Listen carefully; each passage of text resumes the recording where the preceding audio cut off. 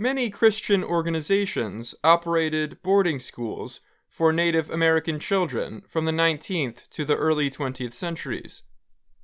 They were part of a project to remove Native culture, identity, and land.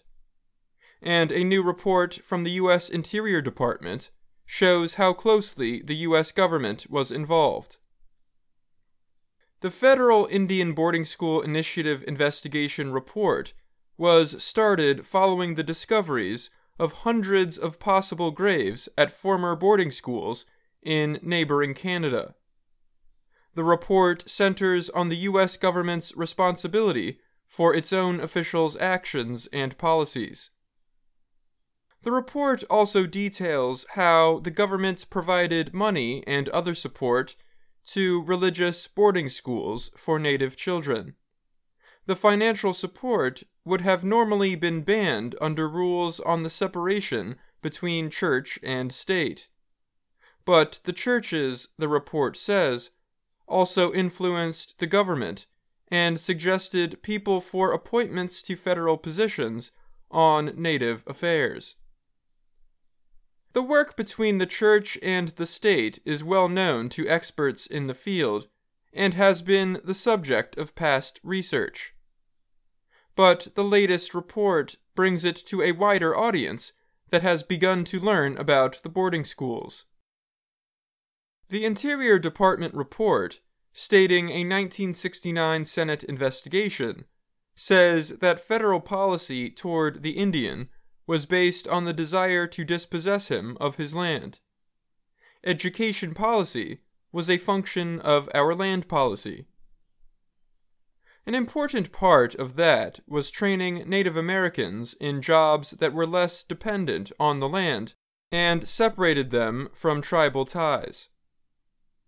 Another was turning Native people to Christianity. An 1886 Commissioner for Indian Affairs document attacked Native spiritual traditions and said the government should provide help to missionaries. Last week's report also says the government provided the schools with money that was to be paid to the tribes for their land.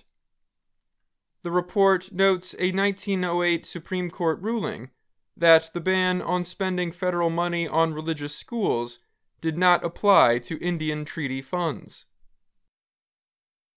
The report identifies 408 boarding schools for Native children in 37 states and former territories. They were operated or supported by the government between 1819 and 1969. The report does not say how many were church-run, but an earlier report by the National Native American Boarding School Healing Coalition found that more than 150 were. Catholic and Protestant groups operated about half each. Last week, 76-year-old Matthew Warbonnet testified before U.S. lawmakers about his childhood experience at the schools in South Dakota.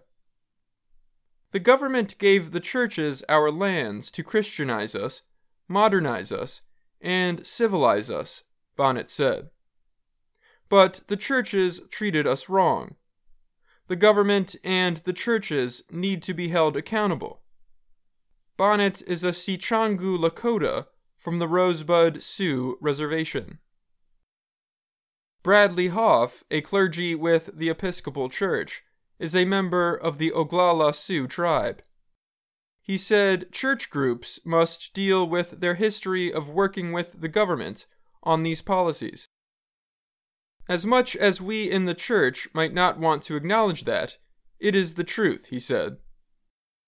At its General Convention in July, the Episcopal Church plans to vote on an investigation into its work with the schools. The church will also acknowledge its responsibility for causing emotional pain to generations of Native Americans. In April, Pope Francis apologized at the Vatican to indigenous groups from Canada for the conduct of members of the Catholic Church that operated the schools. He plans to apologize again in Canada in July. I'm Dan Novak.